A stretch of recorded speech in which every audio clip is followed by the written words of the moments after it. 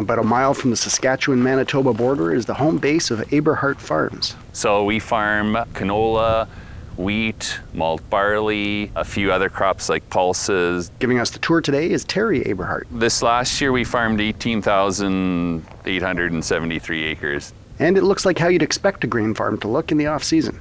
There's large storage bins, a farm dog running through the snow, and parked behind the workshop is some heavy machinery. So these are the combines.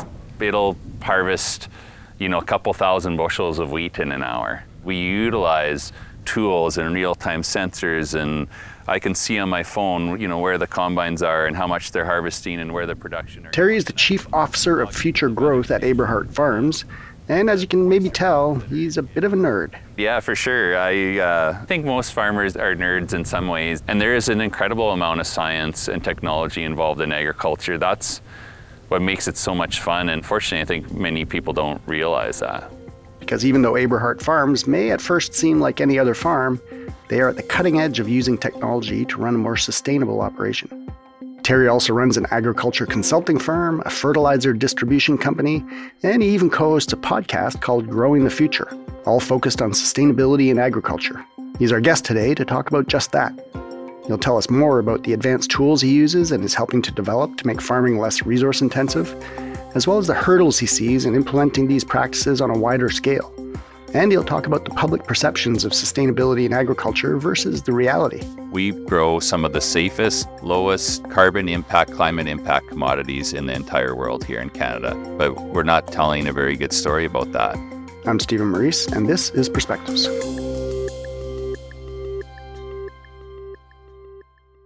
All right, Terry, thanks a lot for taking the time to join us. Really appreciate it. Really glad to be here. So we heard you give a little tour in the intro there, but maybe you can start by telling us a bit more about your farm. Yeah, Aberhart Farms is kind of the core or the hub of all the businesses that we work with, and we try to be quite progressive in how we utilize technology, precision farming, our business mindset and planning. Like many farms, it is a family farm. Started in 1967 with my grandpa and grandma moving here.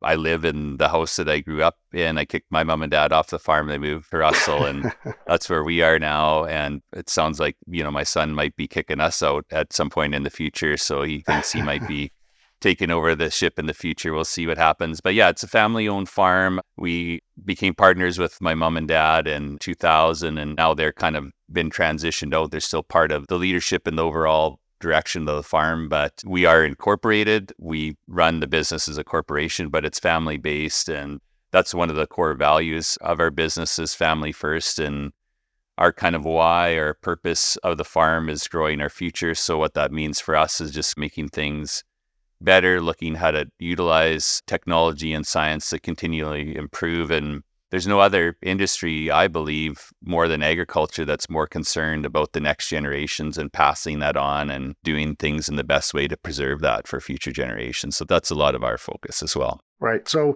let's get into that a little bit. I mean, the word sustainability is tossed around all over the place in agriculture and everywhere else. So how do you define sustainability? What does it mean for you from a family farm perspective or an agriculture perspective more broadly? Yeah, sustainability is a very well-used word and term, and I think there's a lot of definitions around it. But in my opinion, sustainability is about that continual improvement, ensuring that something is sustainable for the long term, and not only sustainable, but continually improving. And that should encompass a lot of factors. So when we think about the farm and the family, it's got to be about the soil. The soil is the basis of everything that we do. And so if we destroy our soils, it takes 10,000 years to build a soil. Mm-hmm.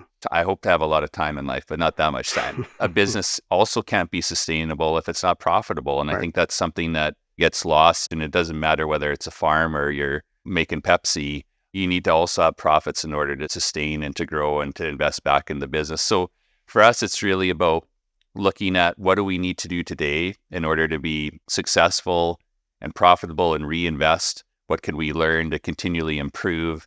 And how can we find ways as agriculture specifically to help solve some of those world problems and issues? And recently I was reading a report about how the opportunity for agriculture through practices and how they implement what we grow, we can be about 34% of the solution of some of the things that need to be solved with climate change and carbon and stuff like that. So I think that we have a great opportunity in agriculture to help. Right. So what has that meant sort of in practice on your own farm? How have your processes changed or evolved as you made a decision, I guess, to try and be more sustainable? Yeah, there's a few different areas. Really, it starts by measuring, right? You can't manage what you don't measure. And so we soil test our fields every year. We break our fields into different management zones through precision farming, and we try to apply only what is needed in those areas. And so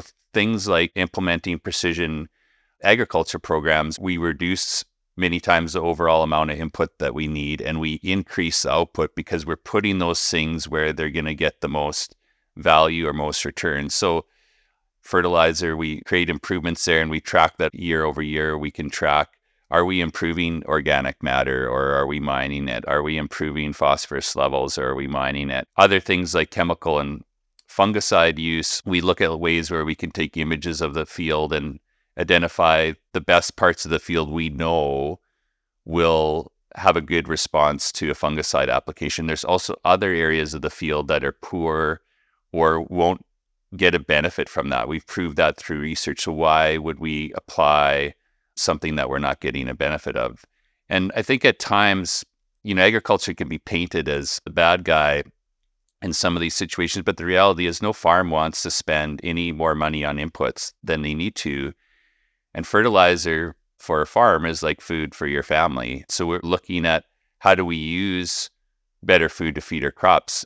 One of the examples of that is all crops need sulfur. And so we use an elemental sulfur fertilizer that we distribute through our Aberhart Ag Solutions company called Biosol, which is compost mixed with base pad elemental sulfur. And so the manufacturer's taking what used to be a waste stream that would go into a landfill and combining them together into a circular economy, sustainable product that we can put back onto the crop to grow that food again. So there's things like that. We're looking at what inputs can we use that have a more positive impact for the environment.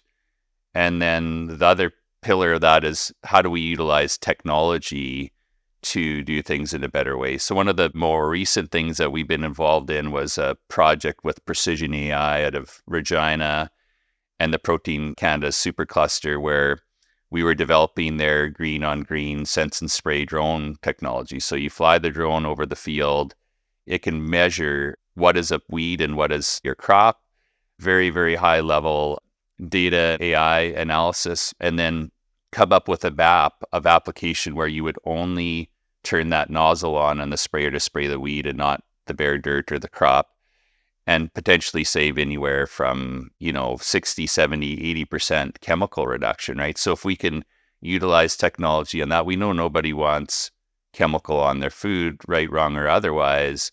Farmers don't want to spend any more money on chemical than we need to. Mm-hmm. So technologies like that are coming down the pipe and being accelerated rapidly, implementing those type of things just to do the right thing and to have a more positive impact on the environment. When you talk about precision farming, is that bringing together all of those things that you just talked about, the science, the technology, with a view to making yourself both more efficient and more sustainable? Is that what precision farming refers to? Or is there a more specific definition of it than that? Well, I think there's probably a few definitions for precision farming, but for me, it's about putting the right thing in the right place to get that maximum return. And precision farming is one large area of focus, but there's other things like cover crops and other tools that can be used to preserve the soil and increase carbon sequestration. But on the precision farming side, really, it's kind of identifying where do we get the most return?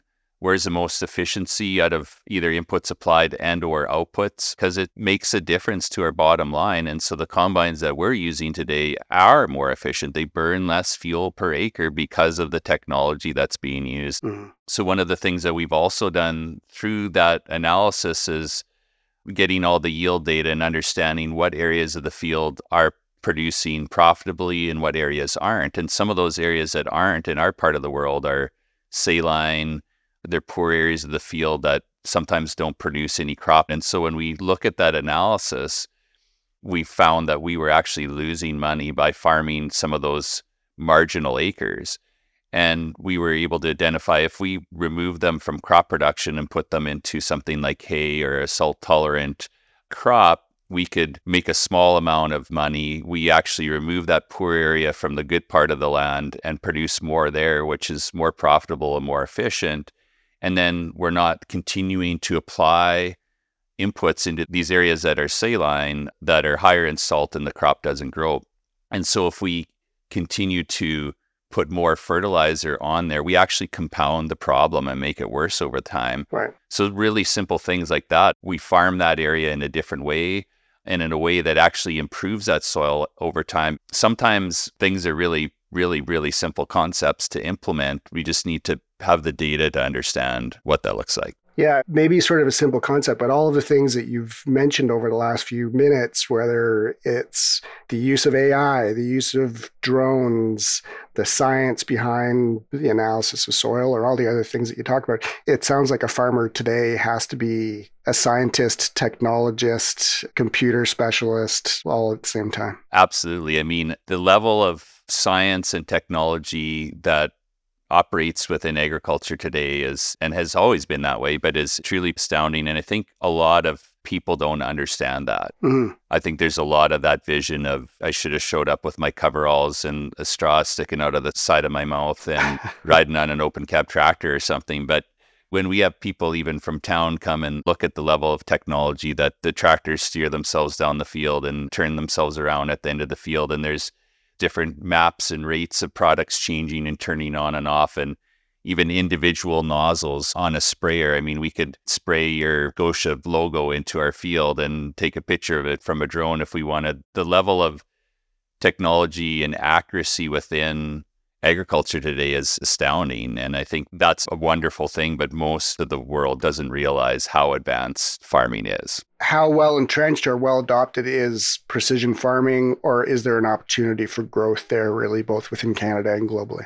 Yeah, there's huge opportunity for growth. I mean, I wouldn't know exactly the stats on the adoption of precision ag, but it's probably somewhere between 10 and 20 or 25% of farms. A lot of the more progressive farms are implementing that at a higher rate, and a lot of those farms do make up probably a little bit a larger part of the production. But even something as simple as soil testing every year, I think, is only done by 15 or 20% of farms, which is really hard to believe, Really? and, from my agronomic background in a sense. But there's much more work and opportunity to do.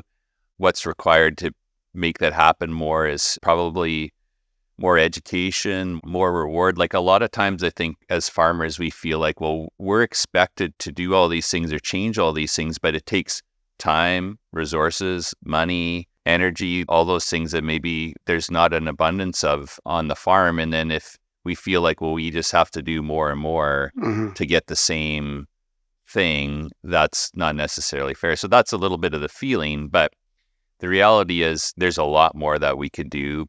Most farms are very, very intelligent, savvy. We're smart people. And if you show a farmer a business case around implementing this and why it's better and what the result will be, they'll do it if they can see that. So part of it is us as farmers sharing that with each other, sharing our knowledge to lift all boats. Right.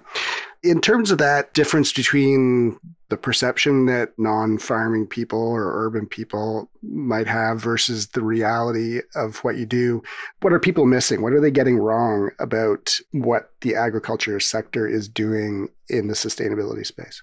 I think some of what's missing is just that understanding. I mean, the reality is 2% of the population or something like that is directly involved in agricultural production, right? So there's a large disconnect there. I think one of the challenges is, in all honesty, as farmers in agriculture, we've done a poor job of telling that story. And conversations like this is something that we need to do more often. And I used to be in the mindset a little bit, and I think a lot of farmers are in this mindset, is just like, I don't care about politics and policy, and I'm never going to change what the consumer thinks anyway. So I just want to go and do my job and feed my family and make sure my farm is sustainable in the future. But the reality is we've realized in doing that, we're not telling our story. When you're not telling your story, somebody else is, and maybe it's not the right story. Yeah. and we become largely disconnected. And so I think that somehow we need to figure out ways to connect back to the consumer. One of the things that we've been working on is a food ingredient label called Pristine Ingredients. And this was developed through our project with Precision AI. And so if we can prove that we reduced chemical use in a significant way, and we've reduced the amount that may be in that food that's produced, we produce a more pristine ingredient, farmers should be recognized for that. And this is what the consumers are looking for. And so I become really passionate about that over time, because through our agronomy business and how we do things, I know that we grow crops more efficiently, with less water, with less nitrogen applied, and those kind of things. And these are the things that I believe the consumer is looking for and the consumer cares about and wants to know. And everyone's trying to solve this problem, but there hasn't been a clear conduit to connect to that consumer and show them that this was done in a better way, or in a way that's moving things forward. And so we're looking at, how do we create climate smart commodity tracking? How do we baseline where a farm is at today and drive continual improvements over time? And so we did some analysis on a couple crops that we grew on our own farm, and they were both canola crops seeded at the same time. One was on land that we've been managing for a long time in the way that we do things with all the technology and the science. Another was on new land that we took on that hadn't been farmed with those methods. And of course, the land that had been farmed with these methods produced more grain. When we boil it down to the amount of nitrogen applied, it was 40% less nitrogen applied per unit of output. Huh. It had half the chemical load per unit of output, because it only needed to be sprayed once, because the crop was healthier and cleaner and was growing better and things like that. And it used 20% less water. Those things should matter. And that's just from difference in management practices. And so we need to do a better job of sharing that there are other practices that are very beneficial and are more efficient and are helping achieve the things that we need to achieve to curb climate change and be sustainable and meet those consumer demands, and ensure that the food that they feed their families has been grown in the best way possible. Right. We grow some of the safest, lowest carbon impact, climate impact commodities in the entire world here in Canada. But we're not telling a very good story about that. And what about within the industry? When you talk about sustainability, is that met with enthusiasm or people rolling their eyes, or? Yeah, there's probably a large range there. But I would say, generally speaking, every farm, every ag producer is very passionate about the sustainability of their operations long term. I guess, again, it comes back to the culture. I can guarantee you every farmer thinks about passing that down to the next generation. Anything that we can do to improve our crops, improve our soils, improve our production. There's nobody else that's more connected to the land either. I go out every day when I have time and I walk in our pasture and I scout fields in the summertime. Like, we have a clear direction and connection to the land and the environment, more so probably than anybody. So I think, yeah, the answer is people generally really care. I think we also at times get frustrated by what those definitions mean. We're all still trying to figure out carbon and how do we measure it and how do we make a difference. But there is other things like water use, nitrogen use, amount of chemical applied that are clear and measurable, and we can benchmark and improve today to move forward. So yeah, I think it matters. I think we're still all figuring out how to clearly define that and move things forward for the greater good. Right. So earlier this year, you took part in some roundtable discussions that Scotiabank hosted with agriculture clients from across the country, trying to better understand the sustainability challenges that agriculture producers face. And I know you shared some insights of your own for a report that was published recently. Can you maybe talk a little bit about some of the hurdles that you've faced or that you think the sector faces when trying to implement sustainable practices on your farm? Some of the challenges are just time and resources and support. I mean, farmers are busy people with lots on the go, right? And so sometimes there needs to be an incentive to move forward. A lot of these things in the long run are more profitable and better for the farm, but a farmer needs to see that and understand that before he's going to take the time and effort to implement something. So there's always those people on the leading edge or bleeding edge that kind of take all the pain to figure it out. Right.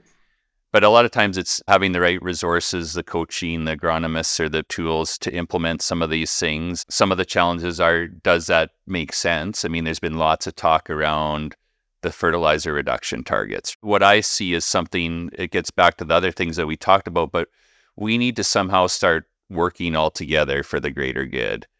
When things feel like they're, say, pushed down through regulation onto the farm, normally there's quite a bit of resistance to that. Maybe it's the great thing, but farms come from a very rugged individualism. Like we came over here and got a little chunk of land and built a sod house and started farming and surviving, right? Where we come from a culture that's not really in tune with being told what to do, in a sense. Right. But that being said, we need to get more involved and have more conversations and converge these different industries and objectives together so we can be part of developing those solutions. And then that's part of what we're trying to figure out is how do we help be part of building those things. I think those are some of the challenges that we got to figure out. There's a few things that all of us share in common. We all put food into our bodies. Doesn't matter where you live or what you do or where you're from, you all put food into your bodies. Otherwise, we wouldn't survive. Mm-hmm. We all probably care about the quality and the safety of that food that's going into our bodies. And we all care about the sustainability and the health of the planet. That's the reality. Mm-hmm. And I think there's some really passionate, smart people out there that are trying to find ways to connect, to tell the story and come up with solutions that can help move us all forward. Right. Just a couple more questions for you, Terry. It sounds like running a farm, it's always a challenging enterprise to be involved in, lots of long hours and long days. When you add in the challenges of trying to do that sustainably, does it make it doubly hard, or is it just different? Yeah, I don't feel that it makes it twice as hard. And I don't know if it adds that much additional challenge. Mm-hmm. The challenges on the farm today is to continue to keep up to the pace of change, to be able to learn as fast as you can and fail as fast as you can. And for us, we really focus on creating an environment where we have people that really care about the business that we're doing, and we want to be able to support them and their families. I think that people are what makes the world go around and our most valuable resource. And so that's something that we really focus on. I've always believed the culture of agriculture is an amazing place to be. And even people that have had the opportunity to come from different areas of industry and start working on agriculture, they're always exuberant about the culture and how friendly people are and how much they care about what they're doing and each other. And so I think that our biggest challenges are changing our mindset to, you're not really competing against your neighbor. That's not what I look at. Our challenges are, how do we keep doing what we're doing and meet the consumer demands? How do we keep doing what we're doing and find ways to help solve the climate issues and environmental issues that are being brought to us? We have to remember as well that we're not only feeding our families here in Canada, we're feeding the world. We need to figure out this challenge of continuing to do these things in a better way, but also providing that food security for those that don't have that luxury of choice. Because they're not something I can solve on my own. They're not something you can solve, or these different angles on their own are going to be able to fix without collaboration. One final question for you. Do you think your kids will carry on with the farm? That's a good question. I've got 6 kids, so I mean, I got quite a few chances to have one stick around. Terry, thanks so much for taking the time to speak with us today and showing us around the farm. Thanks so much. It's been an honor and a pleasure being on the podcast with you today. I've been speaking with Terry Aberhart, Chief Officer of Future Growth at Aberhart Farms.